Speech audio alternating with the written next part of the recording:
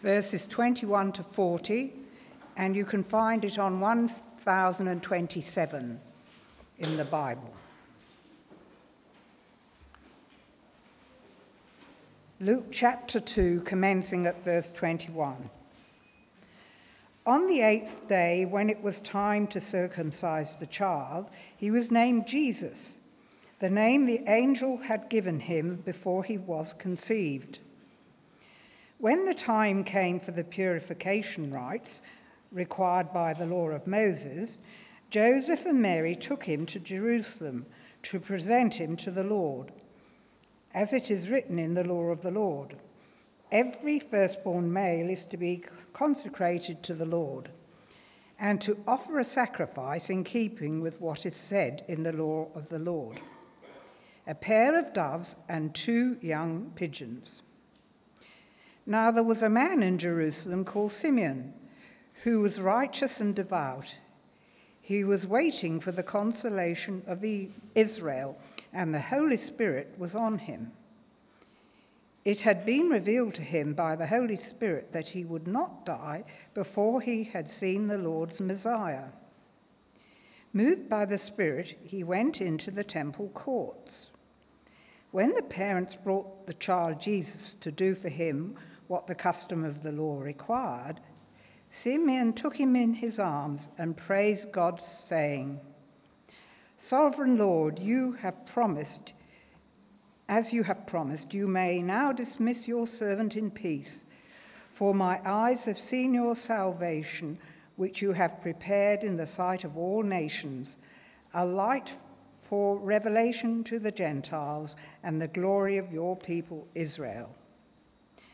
The child's father and mother marveled at what was said about him. Then Simeon blessed them and said to Mary, his mother, "This child is destined to cause the falling and rising of many in Israel, to be a sign that will be spoken against, so that the thoughts of many hearts will be revealed, and a sword will pierce your own soul too."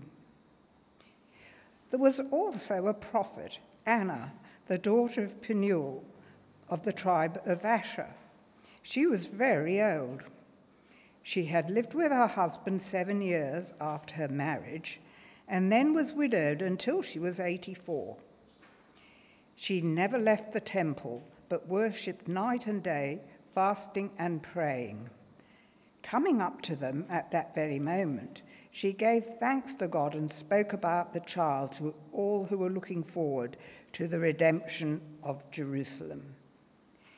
When Joseph and Mary had done everything required by the law of the Lord, they returned to Galilee, to their own town of Nazareth. And the child grew and became strong. He was filled with wisdom, and the grace of God was on him. This is the word of the Lord.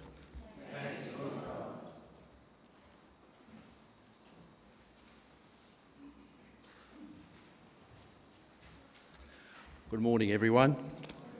Could you just keep that open, because that's going to be really helpful to do that.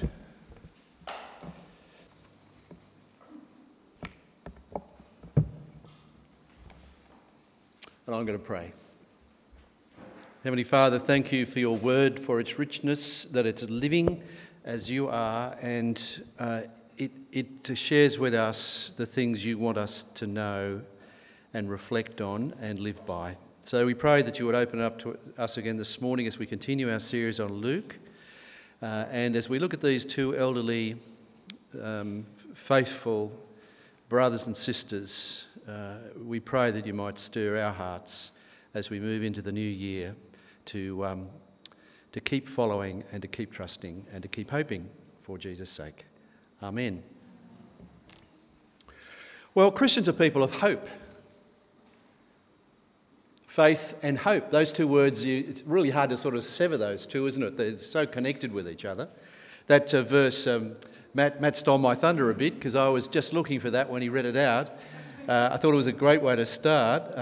Faith is confidence in what we hope for, assurance about what we do not see.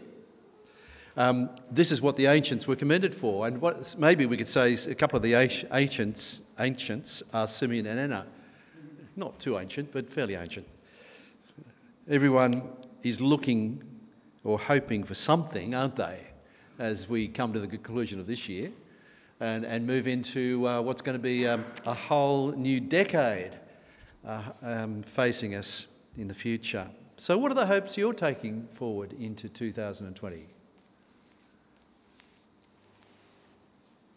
I mean, the ones that you maybe wouldn't talk to people about, but you long for inside, the deep ones.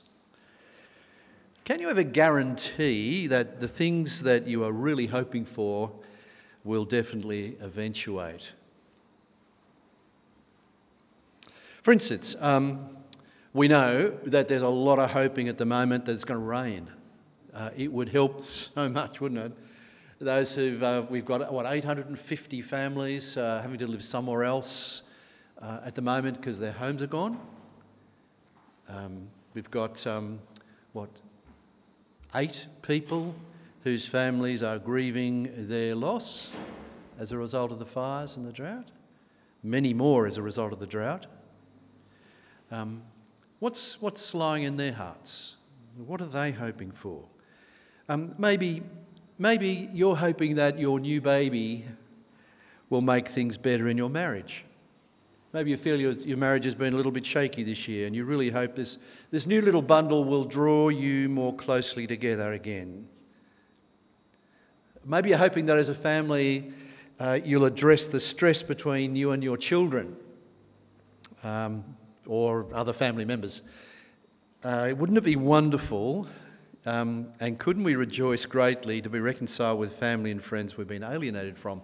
It doesn't take long for share a discussion about family to realise there's almost always somebody in a family that's alienated from somebody else. Maybe it's that our health or the health of somebody we really love will improve this year. Maybe it's that we sense we need a new life direction and we would have it clarified. That would be a great calling of our hope. Maybe we are in a whole new set of circumstances and we want to adjust to them. Whatever is your hope. We have so many hopes really competing in our minds. It's like I had to go take a trailer and pick up something the other day and I needed some ropes and I knew there was a couple of ropes that would just be ideal for fixing this thing on the trailer. So I got my ropes and I dumped them out and there was an incredible tangle of all these ropes on the ground. And so I had to untangle each one and there right in the middle, of course, was the one I wanted. It's a bit like that, isn't it? Our hopes can be all entangled and entwined into each other, but at the centre there's the great living hope that affects and directs and characterises all our other hopes. And now that the razzmatazz of Christmas is over, what is it that establishes and consolidates genuine hope for you? Can I just say at the very beginning, one thing we know that is true, and that is that God knows what your hopes are. Nobody else might know, apart from you, but he does. And in the passage today, through Simeon and less so in Anna, but particularly through Simeon, he's teaching us which hopes are the really important ones. So let's go to the temple. This is just an ordinary and traditional ceremony that they've taken Jesus to. A little baby boy, Jewish baby boy, when he turns 8, he'd get taken to the temple. He'd be circumcised. That was part of the Jewish religion. John's parents had done it recently, if you remember, from our reading leading up to this part. It was a visible sign of membership of the covenant agreement with God. And as such, it was really important that males be circumcised this way. It was a significant part of the Jewish religion. So that's what they were there for. But what makes this ordinary visit an extraordinary visit is the 2 surprise visitors that join them and the things they have to say. Firstly, Simeon, and then Anna. We're told that both of these two live amongst people who have a great hope, and that great hope is that God will put to put right what is not right about this world. They had a longing. Both of them are prophets sharing the words of God. Simeon is described as looking forward to Israel's consolation, and Anna is described as looking forward to Israel's redemption. So you get the impression that consolation, redemption, basically the same thing. Different descriptions of the same longing. And can I say, please don't think of Simeon as, it might be an automatic move, don't think of him as a sort of a cuddly old man, a little naive and a bit simple, needing religion as a crutch and a support. You know, that sort of picture that people will sometimes conjure up when you look at a figure like this. He lived directly under Roman rule, which for the Jews was hard. It was hard because the Romans frustrated their religious principles and did things that they hated them for. He knew the frustration of not being able to humanly change anything for the better. So the trust in God and the hope that God would change things here is so confident because they've been forged under really hard times. And it's through, as Paul says in Romans, that process of difficult times lead to the development of character, and character produces hope, and hope does not disappoint us. His hope had been built up over a period of time as he had met circumstances and applied his faith, and God had changed him and shaped his thinking and pointed him in the direction that was going to really help him. So they were based on the promises of God, and Simeon knew them really well. And particularly that promise that God was going to send a special person to put right the world that wasn't right. And he'd reached the conclusion that unless God acted, nothing would change for the better. That's true, isn't it? Unless God acts, nothing will change for the better. What do? We basically repeat history, don't we? We think we've learnt from history and then we go and do it all over again.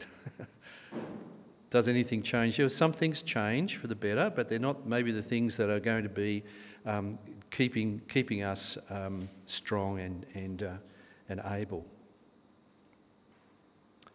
So for Simeon and for you and for me, the finalising of our deepest hope rests in what God can do, not on what you can do.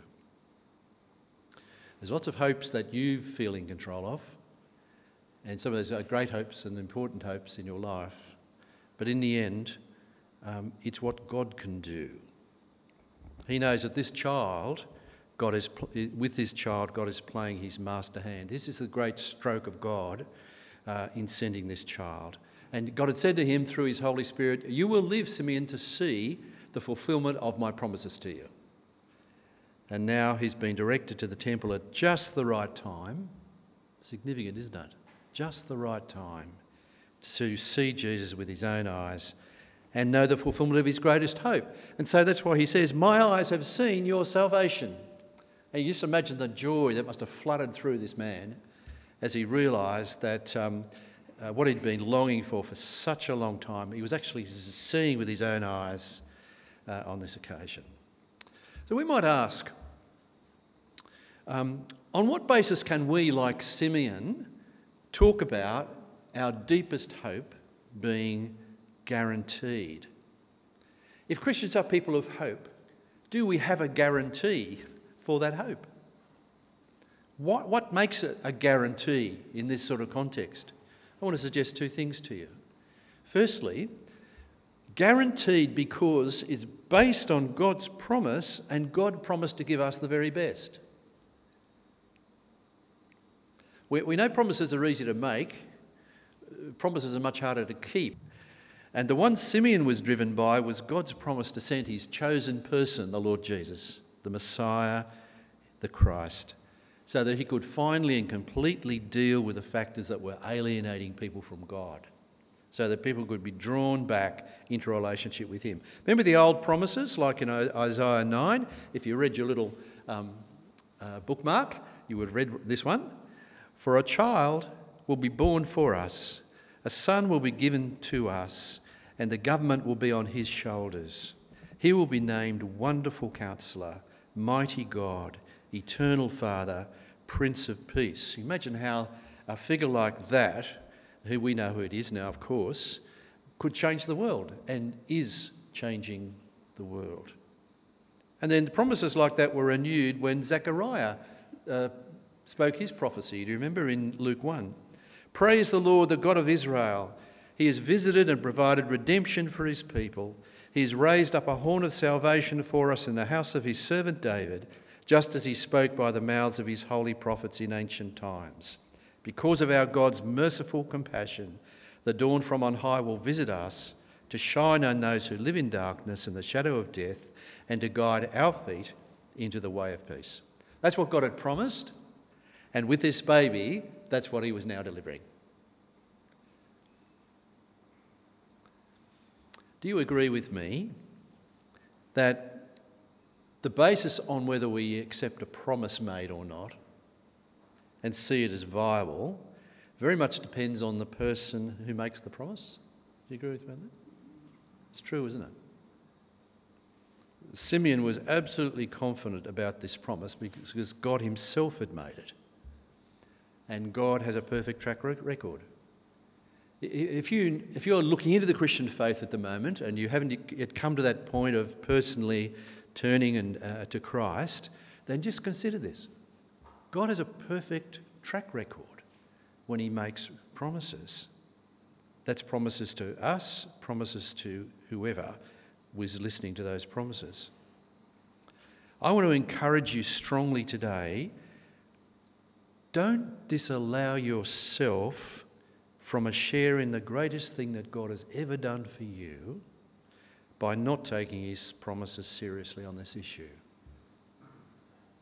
Jesus may not be prominent on the who's who list in our community, but is absolutely prominent on God's who's who list. If you or I disregard God's promise here, what we're also doing is disregarding his promised one, Jesus Christ. And as long as we do that, we stand outside of the only hope that is guaranteed to us. Worse, we continue to stand outside under the judgment of God, and therefore with no one to speak up on our behalf. Because the one who speaks on our behalf is the Lord Jesus Christ. Simeon is so confident that this child is a fulfilment of the promise and that by faith he's included in God's future through Jesus, that he can say to God, okay, now I'm ready to die in peace.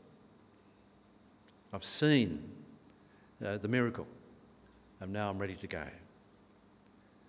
That's the first reason, because God makes a promise and he always keeps his promise, and the promise is always the very best. The second reason is this.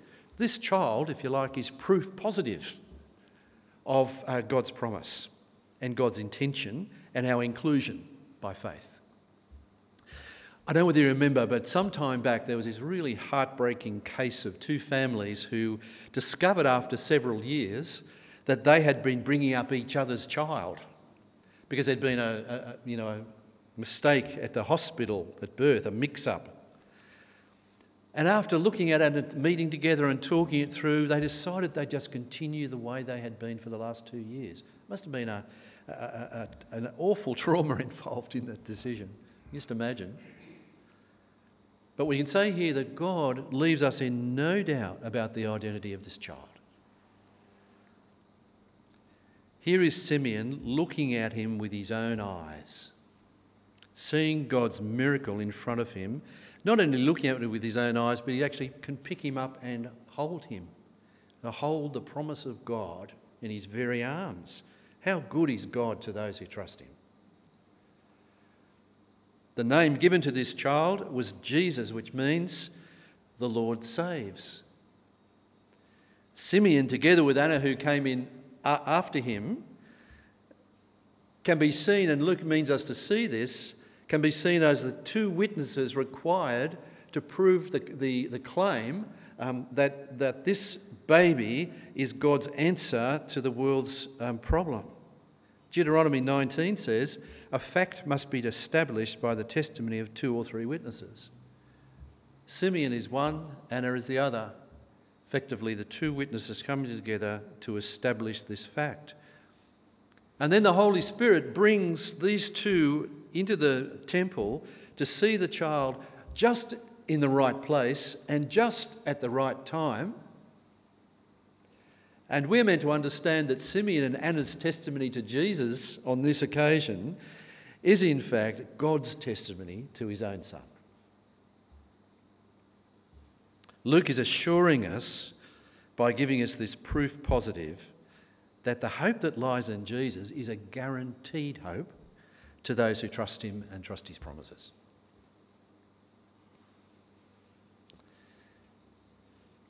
Now, sometimes in the community, we see people become prominent whose lives profoundly affect the lives of people around them. If I asked you, you'd probably all have somebody who you saw that way. They just have this effect on people, and people testify to the way they've helped change their lives. Can I say to you that this child, more so than any other? And if we ask how, Simeon tells us. Firstly, this child will provoke response to his identity, he says. This child grown, of course, he'd be the centrepiece of God's plan to put people right with him again. And that means that since God's plan and its scope covers everybody, then every life lived is touched by his life and ministry. Your life is, my life is. And he's made it clear that, therefore, neutrality is impossible in a person's response to Jesus. He said this to Mary and to Joseph in the temple. This is Luke's record of it.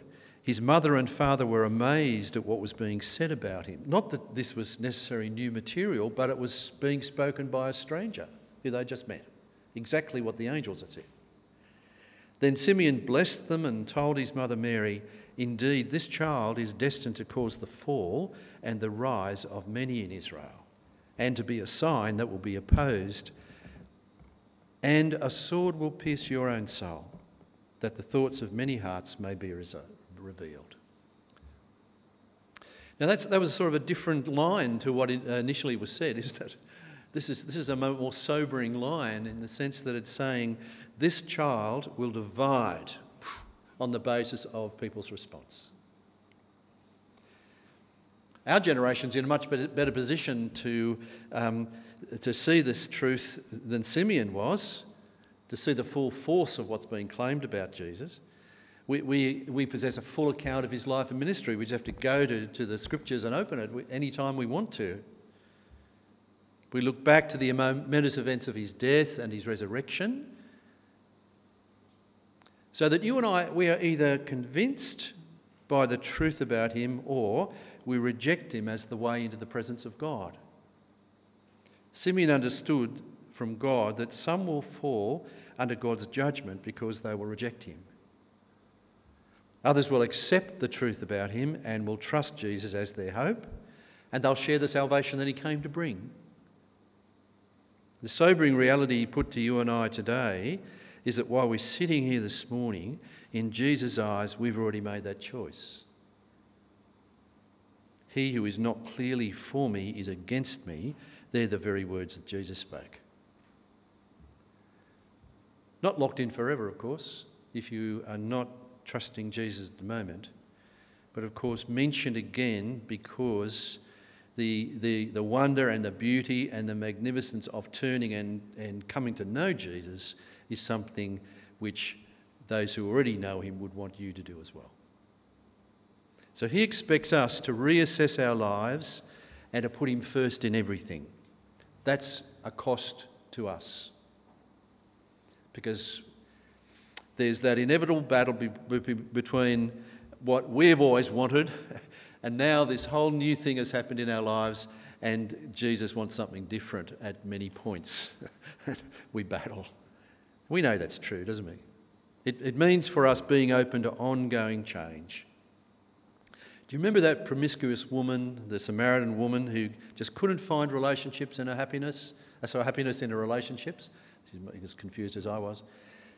Remember she tried, she'd had 5 husbands, tried to find happiness each time and it just didn't work. And she's confronted by Jesus. She assesses what he has to say. She realises the truth of what he had to say. She puts her faith and her hope in him, and she finds a new life in Jesus. So did Nicodemus, the priest who came to him at night. Remember him? He found a new hope in Jesus. The blind man from birth who had his sight restored bit by bit, he found new hope in Jesus. And each one came to know him as the fulfiller of God's promises. And it's true. Every day, thousands more, not in Australia, unfortunately, but across the world, thousands more turn to follow Jesus and rejoice with Simeon that they have found true hope in that man, in God's man. Now, our personal hopes, they're important. Please don't hear me decrying our personal hopes at any point. But we know that some will be fulfilled and some will not be fulfilled. But what Luke is saying here is, don't let the lesser hopes of this world hide the great gift of hope that God holds out to us in the Lord Jesus. Like the ties I was trying to unravel and get to the one in the middle, it's the one in the middle, the central one, that gives purpose and meaning and understanding and allows us to assess and evaluate all our other hopes. The cost of following Jesus first is absolutely worth it. That's the first thing. And the second thing is this. This child will triumph, but he'll triumph at great cost. If there's no question that God will put men and women right with him through Jesus, it's also clear, both from what Simeon has to say here, and also the events that ensued, that it was going to happen at great cost. And I wonder if you've ever wondered how often Mary thought about what Simeon's words meant when he spoke them, because they were pretty direct, weren't they? We know that only through her son's death could our sin be dealt with completely and forever. Mary didn't know that at that point, the detail. But she would watch her son die in great agony on the cross. She would also see him alive again.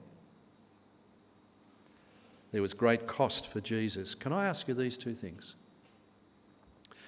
What level of love and commitment to you must Jesus have to be prepared to pay such a heavy personal cost so that he would triumph as your saviour?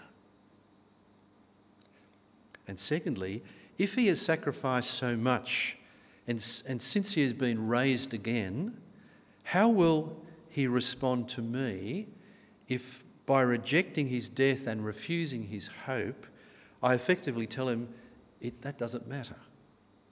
What matters is the hopes that I'm going to stay with, that I can build for myself. Simeon and Anna as well, they had waited a long time to see God's plans hatched. And God didn't let them down. And their greatest hopes became reality for them. And for us, in a few days, we're going to move into a brand new decade. You might have made some plans, but basically we don't know what the new decade holds for us, what it might contain. As we move into the new decade, have you unravelled all the hopes that are being offered to you to find the one that's most important, the one in the middle? Have you grabbed hold of God's gift of living hope? And are you standing strong with the one who is absolutely trustworthy and can guarantee its fulfilment for you? If you haven't, this is a really excellent time to do it. Do it today. Some of our earthly hopes are very important, but in the end they are earthbound. They may be self-centred. They are temporary. They are ultimately inadequate on their own. On their own, they will disappoint us in the end. But not the living hope of salvation in Jesus Christ. He takes responsibility for that hope, and he deepens it and he develops it in us as we trust him with our lives. So our hope grows and becomes stronger and more vibrant. So can I just say, let that hope that belongs to you as those who know and love the Lord Jesus. Let that hope lift you into the new year, and let it give you a firm foundation on which to live it out, and not just live it out, but to live it out well. And let's just remember with Paul from Romans 5, we have seen God's salvation now, so we rejoice in the hope of the glory of God, and this hope does not disappoint us. Let's pray. Father, thank you that you have established this hope yourself and then given us the opportunity to share in it through the Lord Jesus. May it be central, strong and vibrant as we move into 2020. We thank you in Jesus' name. Amen.